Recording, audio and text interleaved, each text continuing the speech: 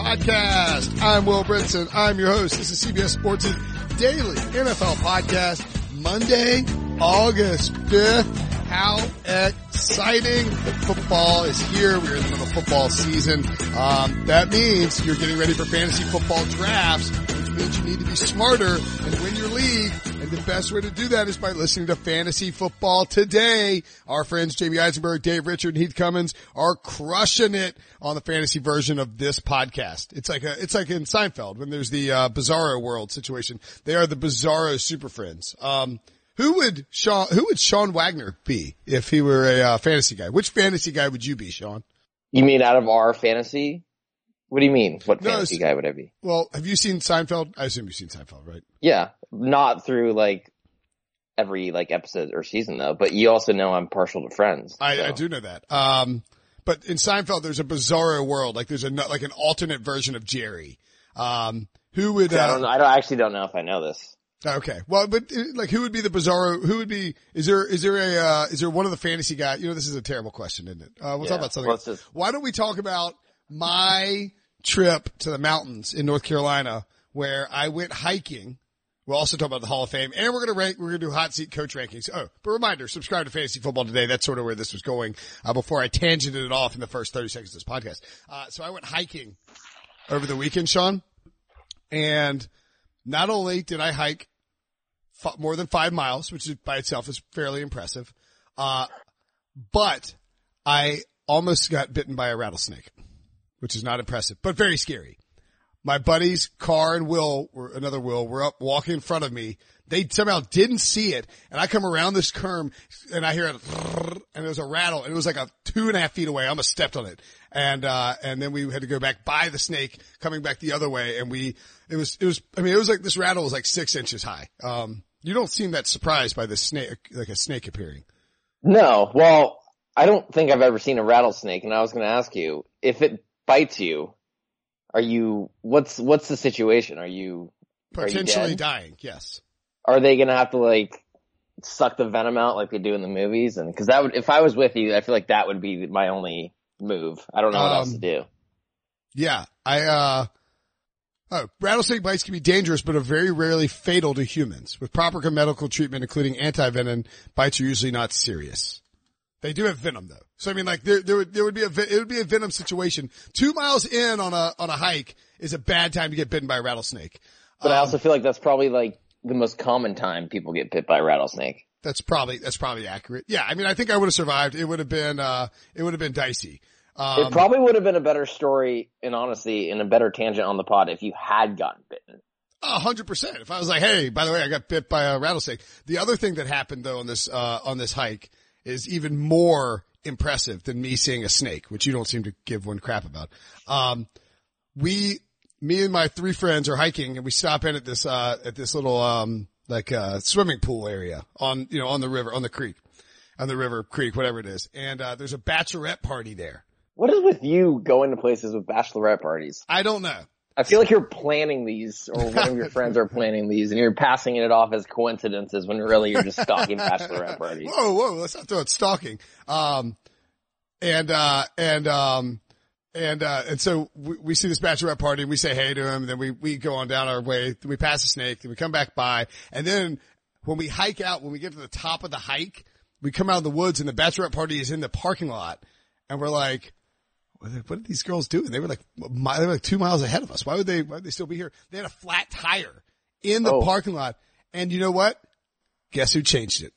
Not you. Oh yeah. The host of the Pick Six podcast changed a bachelorette's flat tire. And in fact, they had somehow, these girls were pretty handy because they had gotten the car up on a jack. And, but they hadn't put the parking brake on, and they took, they had the flat tire off, and it rolled forward on them and fell down. And they somebody could have lost an arm. Did it feel weird to be useful for the first time in recent years at least? Absolutely. You probably felt really good too, right? Are you kidding me? All those women doing that. Felt like a boss. Are you kidding me? I'm not gonna lie. I think if my car got a flat tire, I would not know how to change it.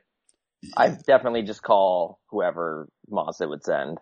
and just whoever Mazda would send. It's in like my car booklet. I had it happen once, and they came out in like 45 minutes. Yeah, that's good for you. I wasn't going to mess around with it. I have no idea what I'm doing. I'm not handy. I have AAA, so I would call them as well. I had a flat tire on the highway last year, and I just called AAA, and they just come and swap out your tire for you. It was raining, it's a whole thing. Yeah, like there was a thunderstorm breaking down in this parking lot, but changed the tire anyway, man.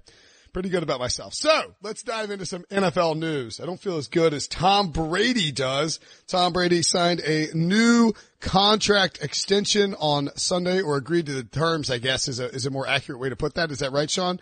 That's going to pay him $23 million in 2019. This is huge because, as you know, Sean, Tom Brady desperately needs the money. Right. Well, I think the bigger news is it's not necessarily news, but it's just a reminder that this guy, Tom Brady, is the biggest bargain probably in professional sports history. Not only do you get him in the 6th round, but he is also always taking deals that are below his market value. If he was a free agent, he would be one of the highest paid quarterbacks, or maybe the highest paid quarterback per year just on a short-term deal. And he's consistently taking less money, which allows the Patriots to free up cap space, sign other players. He does this over and over again. And, I saw someone say it as a joke, I feel like a few months ago. But you look at the Patriots dynasty and you can't really overlook the importance of Tom Brady's wife, I feel like, and how much it actually matters. The fact that he's taking so much less money probably has something to do with his wife being, the highest paid supermodel in the world. So once again, the Patriots luck out.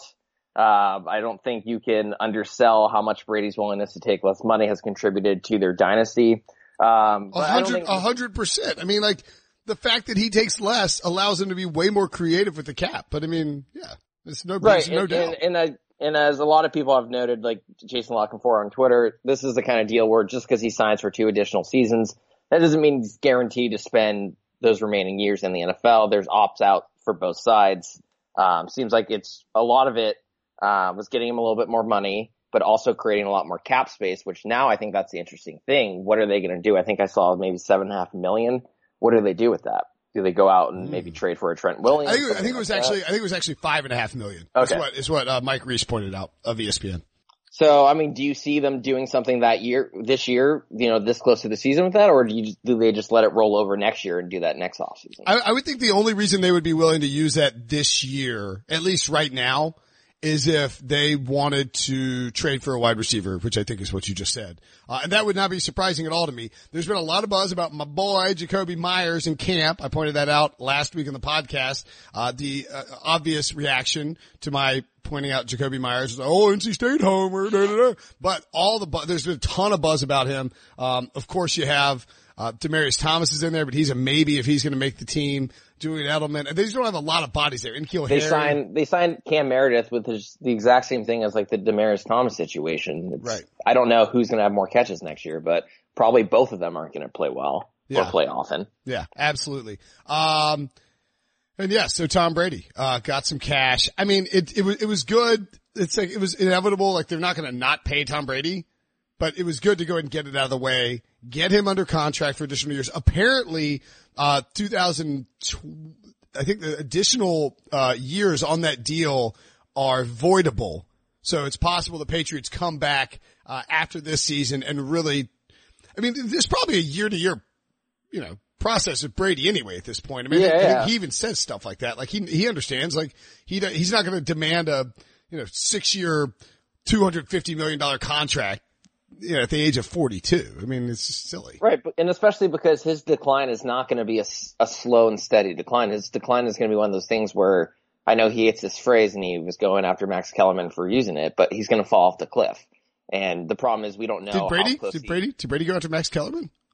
He didn't name him, but Max Kellerman over the years has used that phrase about how Brady's going to fall off a cliff, and Brady in an Instagram post earlier this offseason. I can't remember what he did. I think it was his throwing velocity. He took a photo of the radar gun and it was like quoting gonna fall off a cliff or something. But the whole thing is Kellerman's actually completely right. You look at all these franchise quarterbacks. I mean, it happened to Peyton Manning. It's not a slow and steady decline. It's all of a sudden overnight they just don't have it anymore. And the thing is, we just don't know with Brady how close he is to the cliff. He might be really far away from it, but at some point he's going to fall over. Just like every other, aging all-time great quarterback. So Kellerman's not wrong. It's just he happened to say it in like 2016. And Brady clearly is still not close to the edge. Yeah. And by the way, when Brady does fall off the cliff, do you think he's going to drag his daughter by the arm? No, I'm just kidding. He wouldn't do that. That was a cliff jumping Tom Brady joke. Let's see. Also in the news, D'Onta Foreman cut by the Texans. Tyler Sullivan wrote for our site, could Melvin Gordon be in their sights? The Texans have been really the team, Sean, that has been, heavily targeted when people, have buzz about Melvin Gordon, where he might be traded. I don't think that's happening. I would say it's almost a 0% chance that I'll say 10% chance that the Texans trade for Melvin Gordon, because here's the thing is, if you trade for Melvin Gordon, you have to pay Melvin Gordon.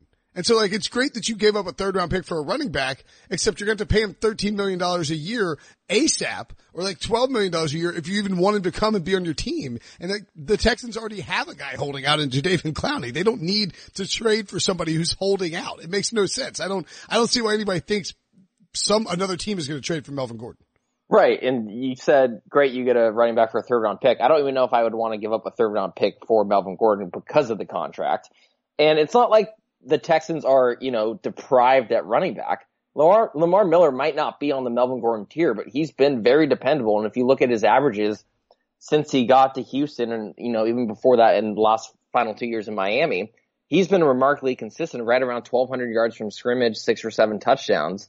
That's good enough. And so if you can get a cheap young running back to be his backup, that's all you need. And to your point, I believe it was John McClain of the Houston Chronicle reported that they're not looking at Melvin Gordon. What they want is a backup. They want that guy to, to help out Lamar Miller when Lamar Miller needs to get, a rest on the bench. So I don't think this is going to happen. I think it'd be fun in theory. Like if this was Madden, I'd be all for it. An offense with, Hopkins and Watson and all that, but I just don't think in real life football sense, it doesn't make any sense. I think they have that whole Jadeveon Clowney situation. You're going to go out and pay a running back. That makes no sense whatsoever. They also have no GM.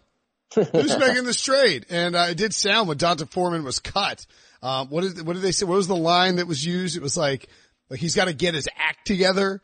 Or see that screams like it's a Bill O'Brien cut, right? Yes. But isn't that the entire reason why you have a general manager? Because who's not as involved in those day-to-day practice stuff, and they can say, hold on a minute.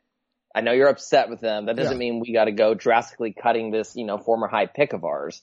Not to say, D'Onta Foreman has done that much to warrant, staying around. But usually with these guys who are drafted in the 3rd round, 2 years ago, they get a little bit more leeway. And, maybe this is a consequence of the fact that the Texans don't have a general manager and they have a committee of guys. And I would imagine when that committee gets together, if there's a disagreement, I'm going to guess Bill O'Brien has the most power there. Yeah, I saw Rivers McCown, who's, I think is he still with Football Outsiders? I guess he's with, I don't know if anyway, Rivers wrote on Twitter, he said, I'm not saying D'Onta Foreman will be good, and I'm not saying his return from injury didn't concern me. But some teams have another person in the front office to keep the coach from releasing talented players because he thinks they need to grow up. I think it's called a GM. I mean, it's like, yeah, that was the phrase. And it was, from Adam Schefter. John McClain first reported that Foreman was cut. And Schefter wrote, Houston feels like Foreman needs a fresh start and needs to grow up. That is rough, man. To tell somebody they need to grow up. What'd you do if CBS fired you and on the way out we're Sean needs to grow up? I'd be fair. Yeah, fair. Harsh but fair.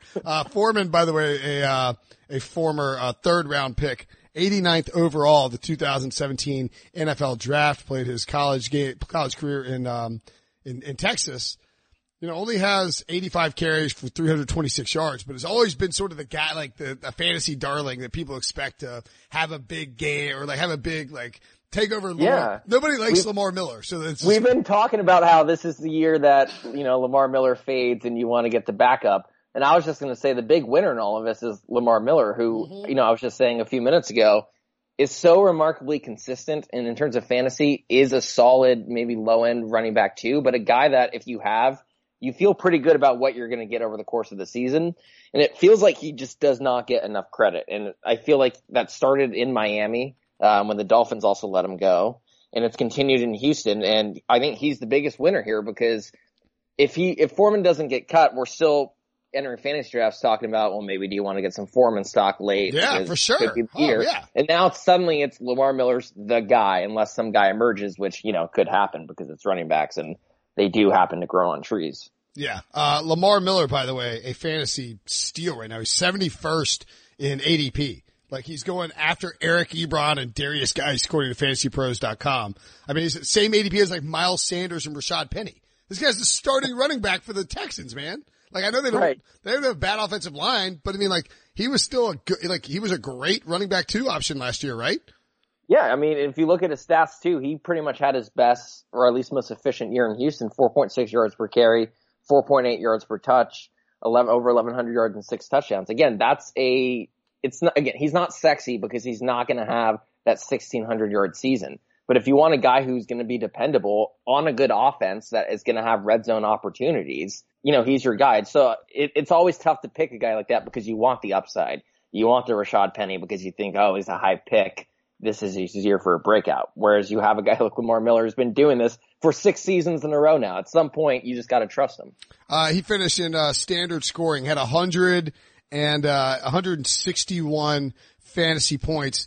More importantly though, like on an average, like, because I like to look at that average week at CBSSports.com's fantasy leagues. If you don't use CBS Sports for fantasy leagues, what on earth are you doing? He was actually, he was like top 20 in terms of average fantasy points per week. I don't know if you saw that. CBS added that to our page. Pretty awesome. So like now you can sort by fantasy, not just yearly fantasy points, but average, which is kind of well, it's important because you have like the boomer bust, like the Ted Gins or whatever, who will have the 28-point game and then have the 2-point game. And those players are always the most frustrating, from a fantasy perspective. It's, it's not the total points. It's how they actually get there that matters. Should we tell John Breach to join us on this podcast? Should we bring John Breach? Absolutely. Yeah. All right. I'll tell him. I'll call him in just a minute. Did you hear about our latest gag, the latest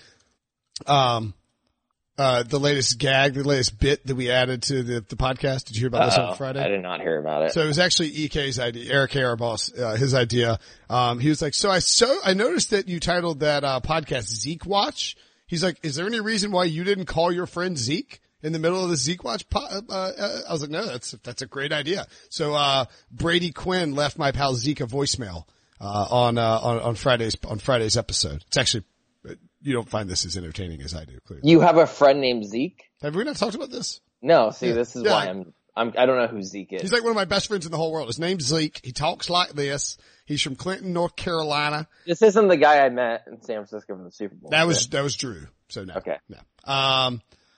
At any rate, what the hell was I talking about? These Sunday shows go off the rails very quickly. Oh yeah. So also, exciting, news out there as well. Antonio Brown dealing with a foot injury. On a scale of 1 to 10, how panicked are you about Antonio Brown's foot? With 10 being the most panicked? Yes. Honestly, I would say this entire situation does not worry me at all. I would say a 2 or 3. And clearly, I feel like I'm one of the only people that thinks this way, because if you looked at the numbers of our story about John Gruden saying everyone's disappointed by Antonio Brown not being here and the numbers it did, a lot of people seem to be taking an interest in his absence from Raiders camp. Look, my attitude towards this is they got good news reportedly from the foot specialist. He's day to day. There's still a month until the season comes around. Yes, he has to learn a new offense, but it's not. Antonio Brown's 31. He's been in the NFL for a long time. He's an incredible route runner. I don't think he has to necessarily be there at the beginning of training camp, and that if he's not playing until the 3rd preseason game, that doesn't concern me whatsoever. As long as he's healthy for the regular season, I don't think it needs to be turns into one of those things where, he's not developing chemistry with Carr. I think it'll be fine. Yeah. I really do. And so as long as the foot is not hobbling him throughout the season, that's the most important thing. He should take as much time as he needs. Like, maybe the only thing you can say that's concerning is the quote from Gruden about how everyone's disappointed. And maybe you read into that, with Gruden not being entirely happy with Brown. But in terms of his foot, I'm not that worried if it's day to day. I will say that it is notable that Antonio Brown was working out, this offseason, catching bricks while wearing loafers. And to be perfectly honest, somebody posted a picture of like his Instagram foot. It is disgusting. Did you see a picture of it? I did. I retweeted it with he's auditioning for Quentin Tarantino's new movie. But don't spoil that for me. Does it spoil it? Just Tarantino likes feet. He shows feet a lot. I mean, it looks like his feet are like falling apart. It's really, really gross. That's one of the things that I think you forget about. Millionaire athletes like sometimes can battle some nasty injuries. You know, like there's some downside to being rich and famous and a superstar with millions and millions of dollars. Yeah, I feel bad that he has bad feet. Yeah. Feel rough for his stinky feet. But Antonio, yeah, I'm with you. I don't think it's a huge problem. I think Antonio Brown will probably be back, fairly quickly. Okay. Why don't we take a quick break? And then when we come back, John Breech will join us. Exciting. Found out mid-podcast. He's going to jump on. He will, break down the Hall of Fame, ceremonies in Canton for us, because I know he's our Hall of Fame correspondent. And then we will dive into my personal coaching hot seat rankings. Robert Half research indicates 9 out of 10 hiring managers are having difficulty hiring. If you have open roles, chances are you're feeling this too. That's why you need Robert Half. Our specialized recruiting professionals engage with our proprietary AI to connect businesses of all sizes with highly skilled talent in finance and accounting, technology, marketing and creative, legal, and administrative and customer support. At Robert Half, we know talent. Visit roberthalf.com today. This episode is brought to you by Progressive Insurance. Whether you love true crime or comedy, celebrity interviews or news, you call the shots on what's in your podcast queue. And guess what? Now you can call them on your auto insurance too with the Name Your Price tool from Progressive. It works just the way it sounds. You tell Progressive how much you want to pay for car insurance, and they'll show you coverage options that fit your budget. Get your quote today at Progressive.com to join the over 28 million drivers who trust Progressive. Progressive Casualty Insurance Company and Affiliates. Price and coverage match limited by state law.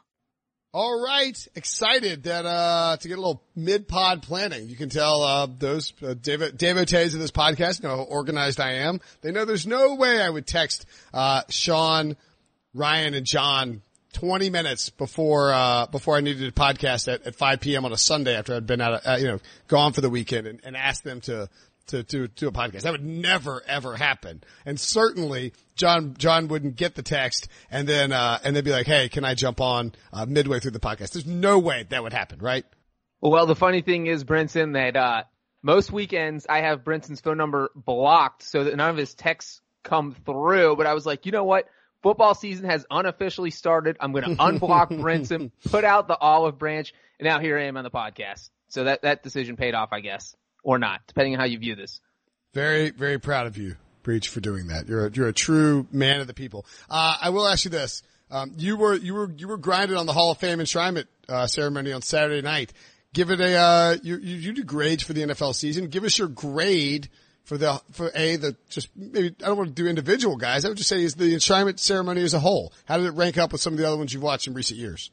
I'm going to give it a B. All right. Here was my biggest, that's not horrible. I mean, and it's not a C. It could have been worse. All right.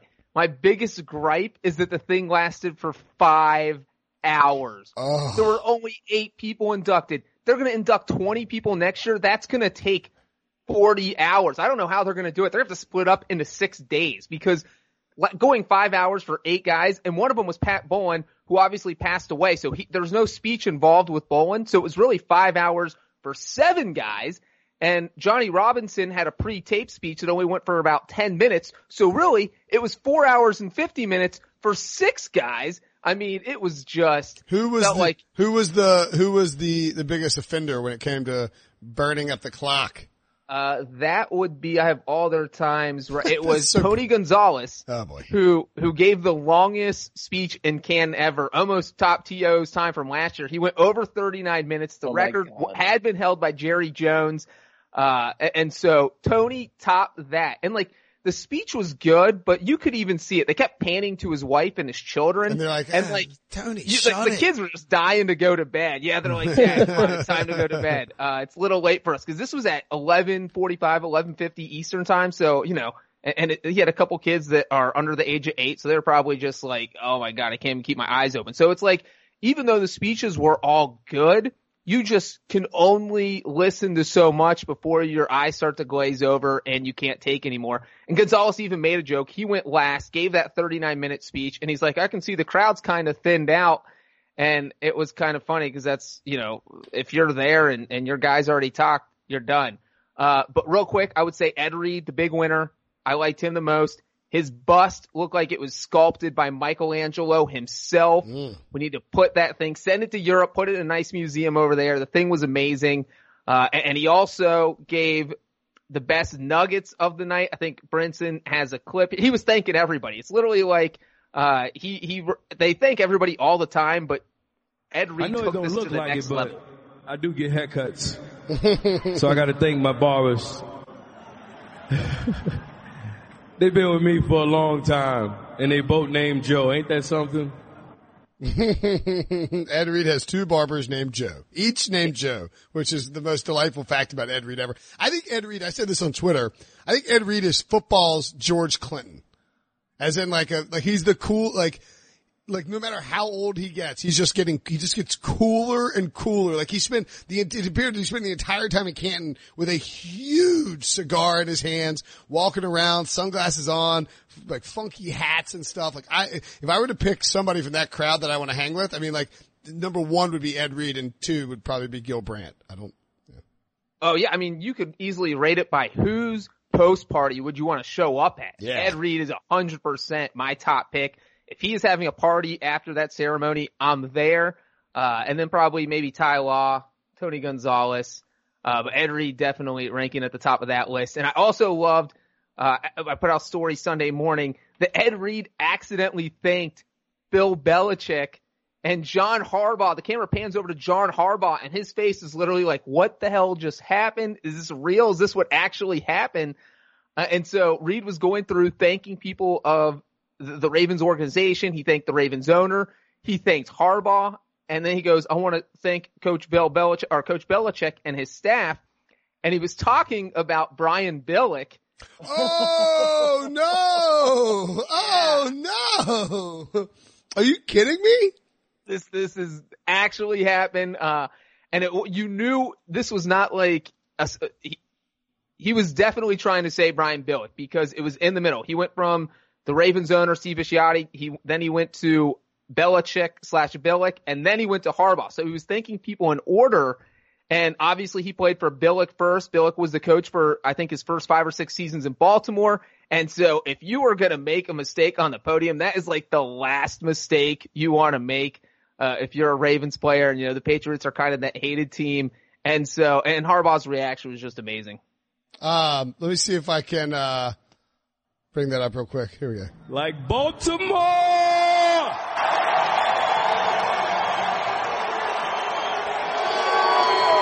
No place like Baltimore, baby. Those Ravens fans showed I'd up. like to thank that organization, Steve Bisciotti, Ozzie Newsome, Coach Belichick, his staff, Coach Harbs, his staff. There's too many people to mention. I know I'm going to miss some people, man, but I love all y'all guys, man. Thank you for your support over the years. Even now. Wait, so did he not catch it? No, he just never acknowledged. He never acknowledged it. He said Coach Belichick because they showed, and listeners couldn't see it, but they showed John Harbaugh, and he was like, "What the bleep?" Like, and like Bisciotti was like, he was like Belichick. He's like Ed doesn't know who his coach was. And that's what you were waiting. You were like, all right, 10 seconds from now, he's going to realize what happened. He's going to say, oh, excuse me, I meant Coach Billick. That never happened. So Billick just hanging out in the wind there, man. He didn't even get a shout out for coaching a Hall of Famer, but Bill Belichick did. And Belichick got 3 shout outs. He got one from Ty Law, obviously, and then Gil Brandt. Nope. Guess again. Who would have thanked Belichick? The only offensive lineman who got inducted.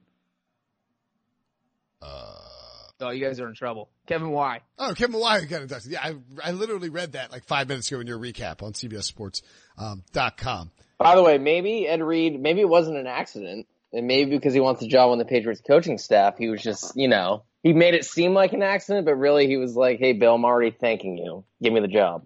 I mean, and then when they interview like next week, Belichick's gonna be like, "I love the shout out, man. You're hired."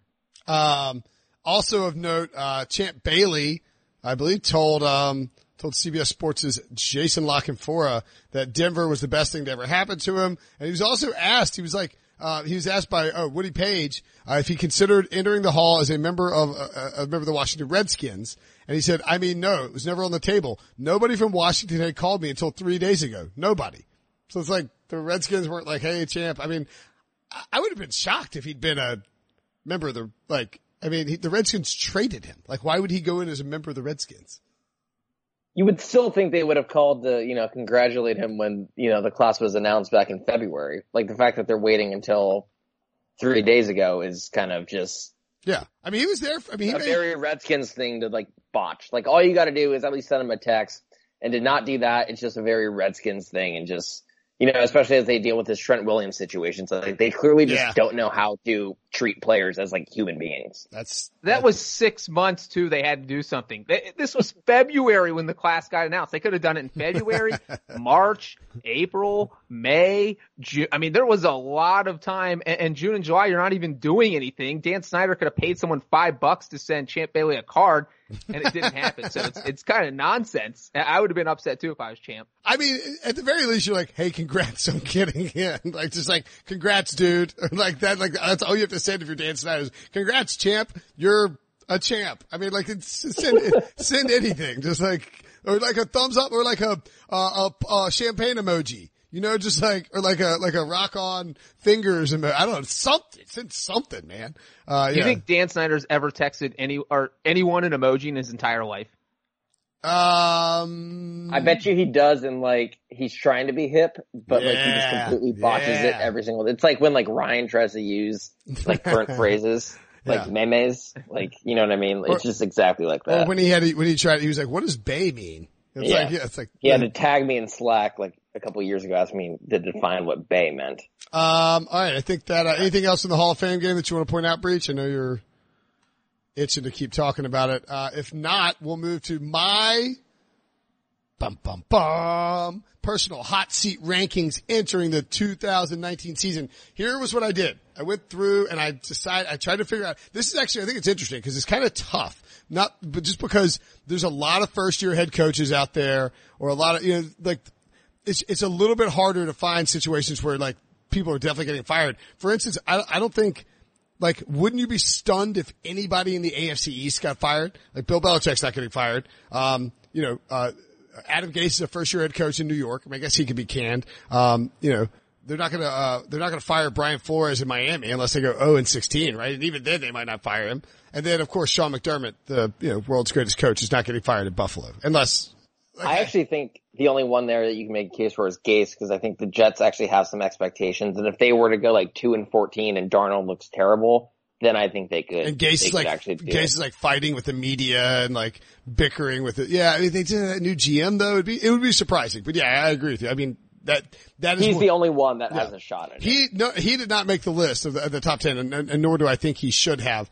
We'll start at the top. And I'm going to say that the hottest seat in all of football is actually, I was surprised by this too, because this is the only coach. I don't know if you noticed this when I sent you the list, the only coach from the AFC that I had on this entire list.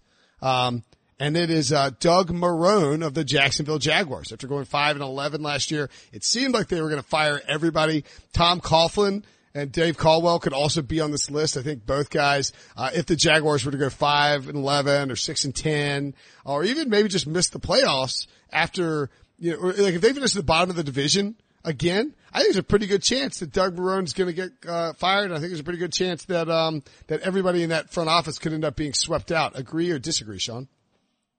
Agree, and I think part of it is I feel a little bit bad because I think he's been dealt a bad hand, and I don't expect the Jaguars to be good because I don't think they fixed the quarterback problem, and instead they just committed to a more expensive version of the problem. That said, what was, revealing about last year, how they lost, was how that locker room kind of unraveled. And so if that type of thing happens again, then I think he's definitely out. But I don't know if you can blame him if Nick Foles goes out and has a very Nick Foles type of season and they go 7-9. I don't know if that's indicative of Doug Marrone's coaching, but I agree with you. I think if that happens, coming off a 5-11 season, that 5-11 season comes after they were expected to be a Super Bowl contender. I think, did Prisco pick them to win the Super Bowl or at least make the Super Bowl? Packers versus Jaguars, yeah. Yeah, something like that. So when you have, Prisco's picking you and you go 5-11, then that next year, I just think you got to at least, challenge for a playoff spot. I'll throw in two things real quick. Think about Marrone. His first full year as the Jags coach was 2017. This is his fifth year? This is his third year. Oh. First full year. Oh, this is your first 4 years. I was like, what? I was like, am I? Well, yeah. So at the end of that year, drugs? They go all the way to the AFC title game. Could you imagine even having that conversation that he could possibly be on the hot seat just 2 years later when he took organization had been terrible like the Jags all the way to the AFC title game, and here we are now having that conversation. And I do think the way Nick Foles plays is going to play a lot into this because you've basically staked your coaching career in Jacksonville to somebody who has never functioned well for an entire season. So this is not a good decision at all. But the one thing I will say to Brinson's list, he has one AFC coach on it. If I had to pick one AFC coach to put on the list, I think Marrone would be number 2. And I would put Tomlin at number 1. If both the Jags and the Steelers went 7-9 in 2019, who had the worst season? Who's more likely to get fired? I'll be honest. I egregiously left off Mike Tomlin. I should have had him on there. That's a great point. But he did just get the extension, so I guess maybe the Steelers don't think that, or they just don't like to do the lame duck thing. Remember, they've never fired a coach in the Super Bowl era. I agree with Breach about that, but there's also just a better chance though that Marrone is the one that gets fired because there's just a better chance the Jaguars are bad, in my opinion, at least. Yeah, I guess I'm so high on the Steelers that I haven't considered the possibility. Yeah, and it's even worse if they're bad this year, right? For sure. I mean, Mike Tomlin's career record with the Steelers is 125, 66, and 1. I mean, that's a 65.4% winning percentage. He would have to go 7. If they miss the playoffs and go 7-9, I would not be surprised if something happened. But I mean, he's never finished below 500. Well, I know you think that the Steelers are going to be amazing this year, but is them finishing in third place that far-fetched? Like maybe behind the Ravens and the Browns, and then if they're in third place, maybe heads start rolling. I don't know. I think the Steelers are really proud of the fact that they've never fired a coach. I just think that they would be. I like that. Like no one else really even knows or pays attention to that, and they pride themselves on that. I mean, Wilson does. He's probably got a poster of Chuck Noll, Bill Cowher, and Tomlin in his office. I don't disagree that Mike Tomlin's seat is getting warm, that the Steelers are interested to see how he continues to play. And look, I pointed out too, he hasn't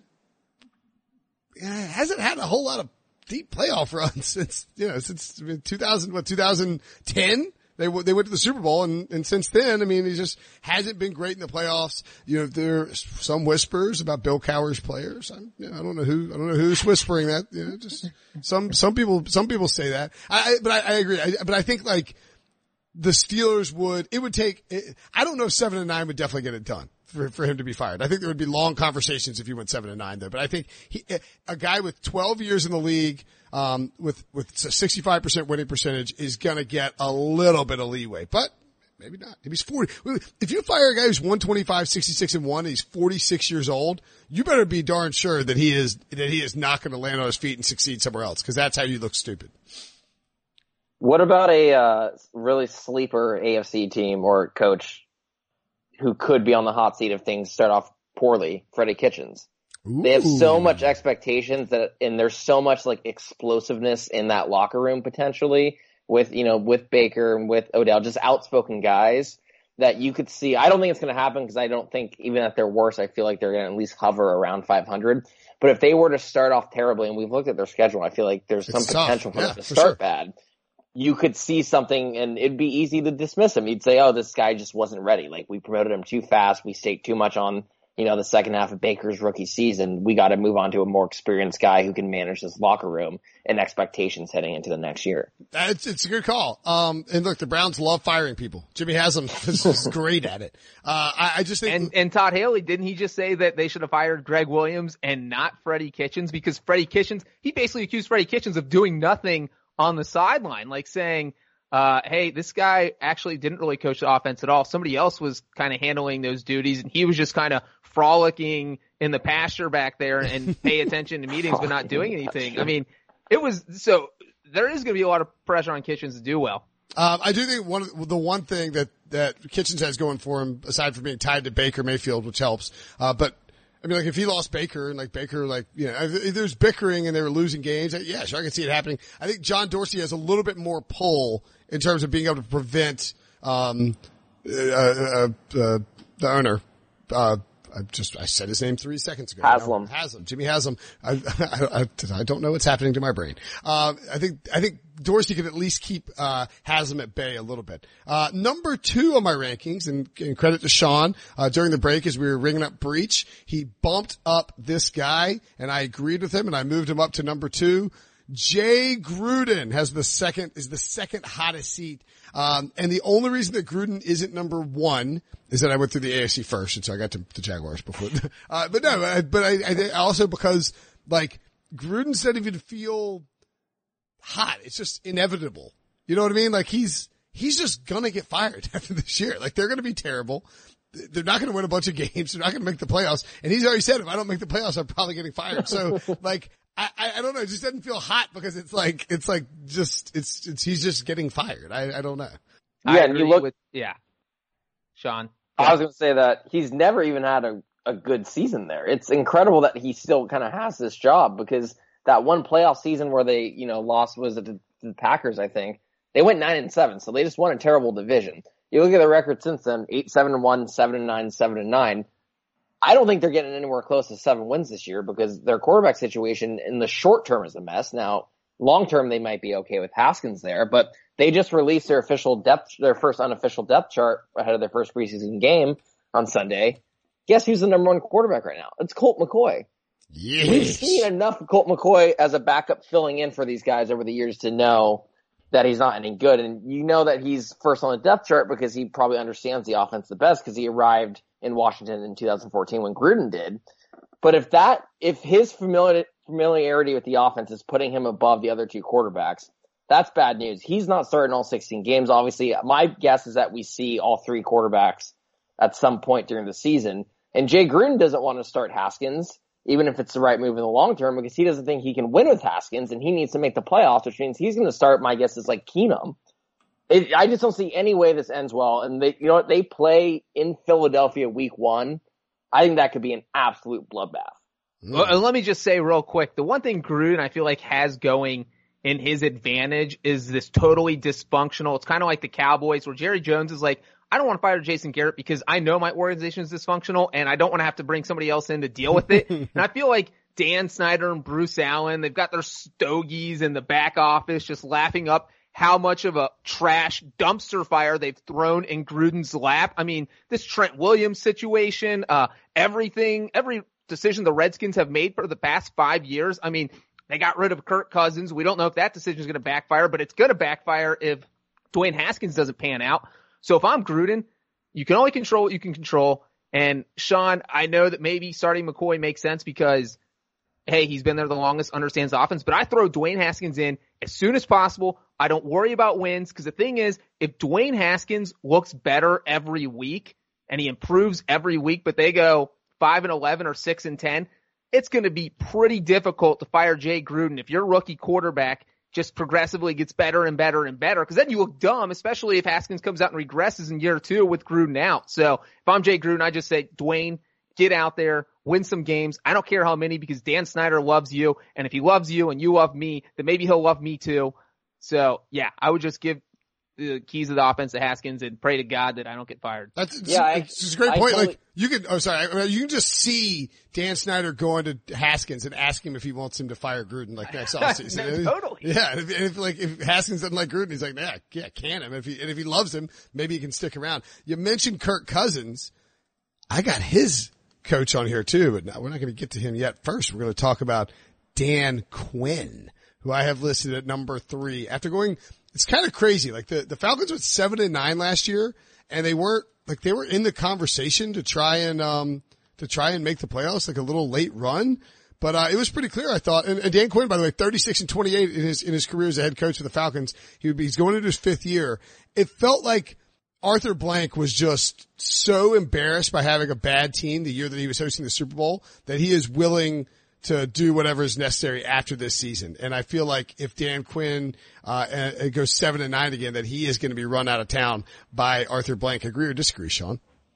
Agree. And you just look at what they did earlier this offseason, which was fire pretty much every important assistant. Mm-hmm. There's no one left to fire there. So there's nowhere left for him to blame it on. He can't blame it on Sarkisian, who, by the way, kind of still weird to me that he got fired. That offense was actually pretty good, and the red zone stuff was kind of overblown from the beginning of the year. Yep. So I'm not really sure why they felt like they had to fix the offense. But when you fire the defensive coordinator, when you're the defensive coach, you know, it's all on you now. Like, if they don't see defensive improvement, he's got no one to put it on. So I agree with where you put him on the list. I actually think the Falcons are going to be pretty good. I think sure. I might even pick them to win the division. I feel like they're a big bounce back candidate if you look at all their injuries from a year ago, but I agree. I think it's playoffs or bust. And I think Arthur Blank has pretty much said that without actually saying it. Like 7-9, 7-9 breach is probably I think that you said it really well when you talk about Tomlin. Like that was sort of my thought process here. It's like if this team goes 5-11 or 6-10 or 7-9, you know, what is the likelihood they get fired? I think Quinn is certainly right up there. What about? I think double digit losses with Quinn. He's 100% out of a job. I think maybe he saves it at 7-9 because look, he has made the playoffs 2 of the past 3 seasons. Like, they made the Super Bowl, even if they had the most embarrassing loss in the history of football, they did get there. And then, you know, coming off that horrible Super Bowl loss, they still made the playoffs the next season, which says a lot for how he's able to coach and how they were able to rebound. So I do think Dan Quinn should be on this list, but this might be like a tick too high. Okay. Fair enough. In fact, maybe you would put, a pair of NFC East head coaches that I've got up next, ahead of him. Jason Garrett and Pat Shurmur. Shurmur was a little tough to move around because I feel like the Giants are going to want to keep him, but nothing would surprise me in terms of New York right now. New York is desperate to appear stable, so I think they might not want to fire him. But Jason Garrett, I think, you know, if the Cowboys have such high expectations this year that I think if they go out and go 7-9 and Jason Garrett's clapping all over the place, it would not surprise me at all if they canned him and sent him packing, Breach. But then the flip side of that is Jerry Jones in week 16. And in this scenario, we're going to assume that Ezekiel Elliott misses the first 2 weeks of the season. Jerry's going to be like, well, we went 0-2 those games and I really put a dog turd in Jerry's lap and Jason's lap, and it wasn't his fault. And so I'm not going to blame him for those 2 losses. And the fact that we're 8-7 going to the last week when we should be 10-5, I'm taking those 2 losses for Jason, and I'm not going to fire him. He's sticking around. He's going to make an excuse, and Jason Garrett's going to stay as long as he goes 8-8 or better. Can we talk about that? Dog turds? I agree that yes, he's on the hot seat. When I was on vacation, did Breach debut the accent? I feel like that's the first time he's done it. That's the first time I've ever heard him do it. I like it. And it might be better than yours, Brent. Oh, it's definitely better than mine. And he came with like a perfect like Jerry Jones like phrase like dog turd. You know, like we put that. I got to practice on Saturday because I heard Jerry he presented Gil Brandt, so I was like zoned in. I was like, I'm going to use that voice on the podcast. How about Kyle Shanahan? He's next on my list. Do you think fairly or unfairly on that list for you, Sean? I like it. I feel like the last couple months I've been driving the 49ers aren't as good as you have been. People think they might be. And they have, look, he's been terrible from a win-loss record perspective through his first 2 years, and a lot of that's not his fault. But now that there's a lot of expectations there, and they've spent a lot of money in free agency, whether it's overpaying Quan Alexander, spending a lot of money on his running backs that can catch passes so he can run his offense. And if Garoppolo doesn't look the part, and I think we were talking about it a couple weeks ago, he's started like 11 games in his career. I just don't think it's 10. He's not this sure thing that I think a lot of people make him out to be. He's not this franchise quarterback. He might be, but I just don't think we've seen it over a long enough period of time. So if they're bad and if they get surpassed by like a Cliff Kingsbury, Kyler Murray team and they have another high pick, I think he has to be gone. And I think also you got to include obviously John Lynch on this because they came in together with, I think, the same number of years in their contracts. 6. That's right. And it was only a couple years ago we were touting, it was when they got the Trubisky trade about, John Lynch is just dominating. Now you look at the Reuben Foster situation. And if, they gave Garoppolo all that money and if Garoppolo doesn't look the part when he's fully healthy, I think you can make a case for both of them to be on the outs. Yeah. And it's also possible, I think, that we could see, John Lynch fired and Kyle Shanahan retained or maybe like, a vice versa, but it feels like Shanahan has power. Again, 6-year deal, but after this, that would only be 3 years, be 3 years into it. That's half the contract. Jed York ain't afraid to eat a coaching contract. He was paying Tom Sula, Harbaugh, and Chip Kelly at the same time. Moving along, Mike Zimmer and Ron Rivera, 2 elderly defensive statement are next up on the list. Fairly placed for you, Breach? I do like Ron Rivera on the list. I feel like that they need to just kind of, I don't want to say make a decision because Ron Rivera can just point to last season and say, hey, Cam Newton was literally injured for half the season. I can't win with that. And their defense has been pretty sound, so it's hard to kind of blame him for how bad they were and how bad they've been. And also, they made the playoffs like 4 times in the past 6 seasons. So I'm starting to talk myself out of Ron Rivera being on the hot seat, but I do think that if you do look at just the past 3 years, they've had 2 losing seasons, 6-10, and then they went 7-9 last season. So I do think that if they have another 6-10 season, you have to at least think about it, and you have a new owner in there, and he might want to say, you know what, this isn't selling tickets. David Tepper's crazy. He's going to do whatever he wants to do. Nobody's going to he's not going to take advice from anyone. If he thinks that the team is boring, doesn't look good, and they're not selling tickets because they're going 5-11 or 6-10, I could see him firing. So yeah, definitely Rivera, good pick on this list.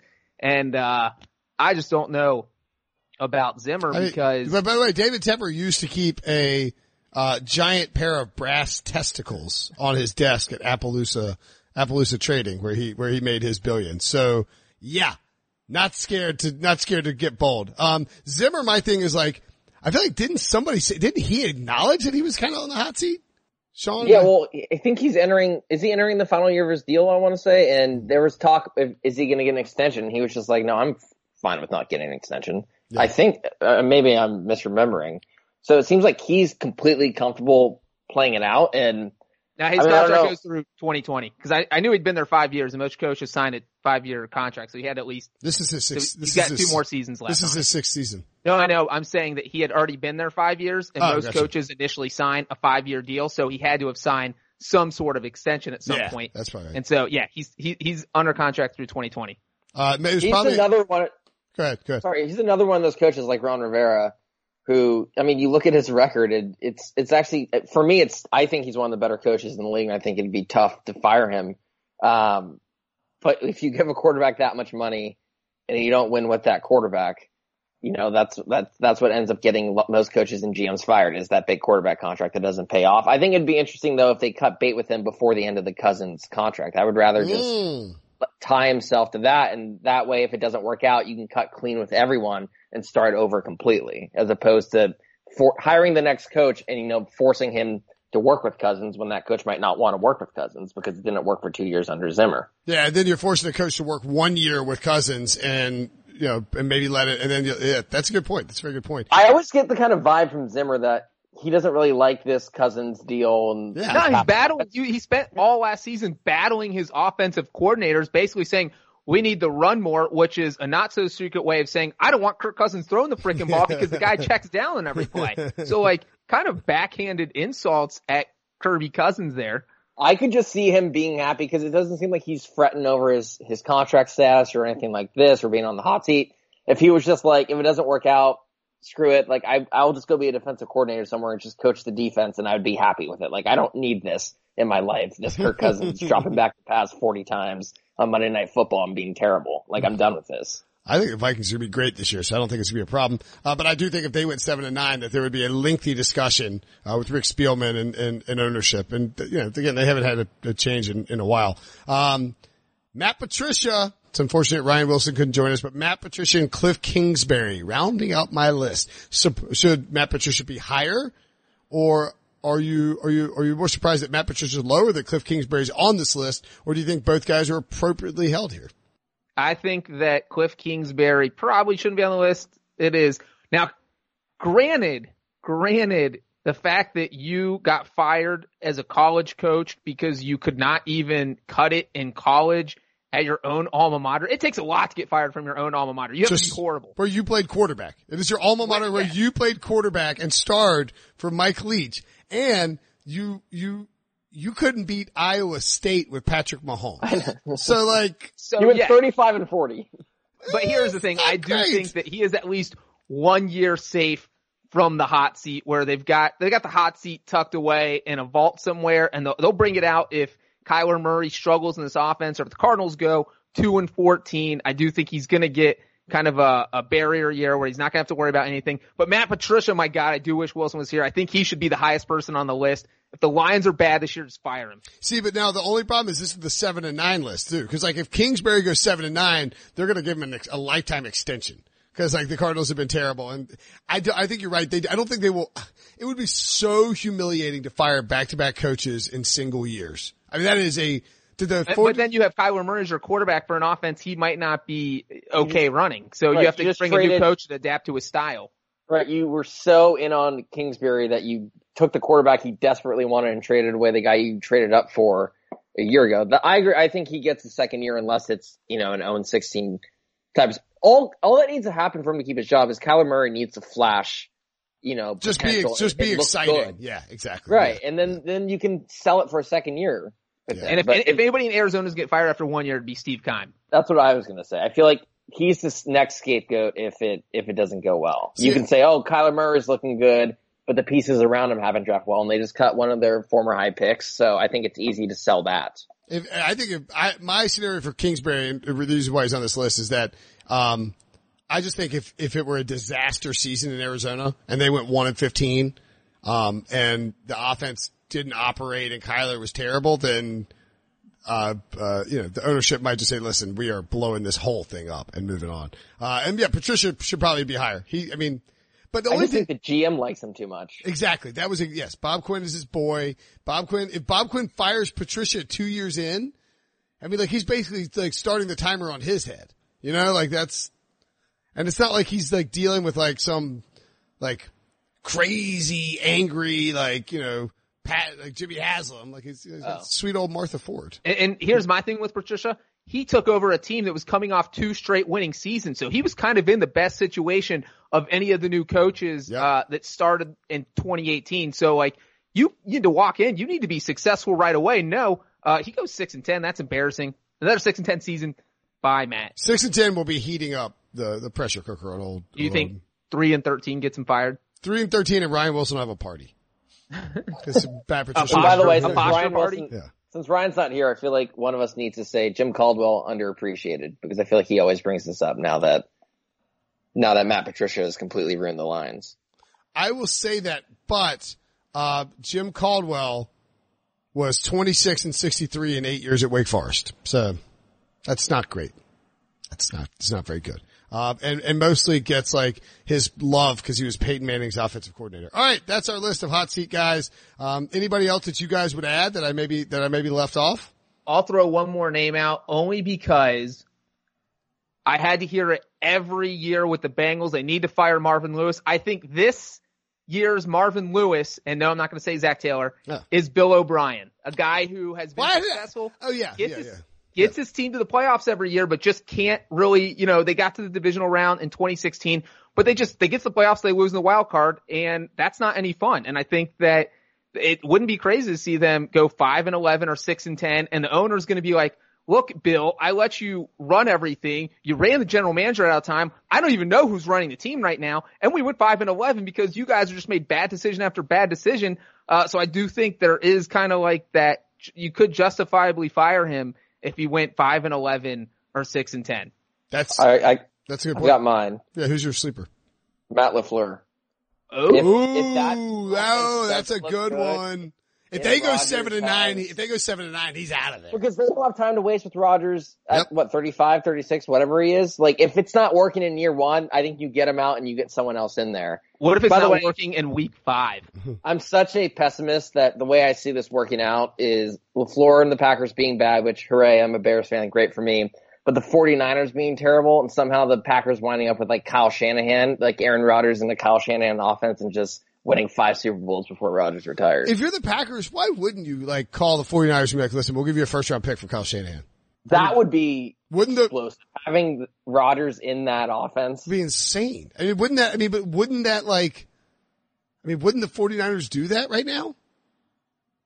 For a first round pick? Yeah. Well, isn't Kyle Shanahan kind of running the team? So I guess with Kyle Shanahan, yes, see ya, San Francisco. Yeah, I mean, Kyle Shanahan's like, peace. I'm going to work with Aaron Rodgers and get rich and be smart. That would be fascinating. That's a great call. I like that call. That's fun. Well, Shanahan's on your hot seat list, so you just have to wait for him to get fired. Yeah, or maybe that's why they hired LaFleur, knowing they're going to fire him in 1 year and then land Kyle Shanahan. Very sneaky. Do not underestimate my sneakiness. All right, that's it for the show. We'll be back tomorrow. I think we're going to talk to Evan Washburn of CBS Sports Network and Big CBS, and we'll also do top 5 teams that might miss the playoffs who didn't make it last year, or did make it last year. 5 teams who might make the playoffs who missed it last year. Bill O'Brien. So it will be an exciting week with football coming up. As always, thanks, boys. You're the best.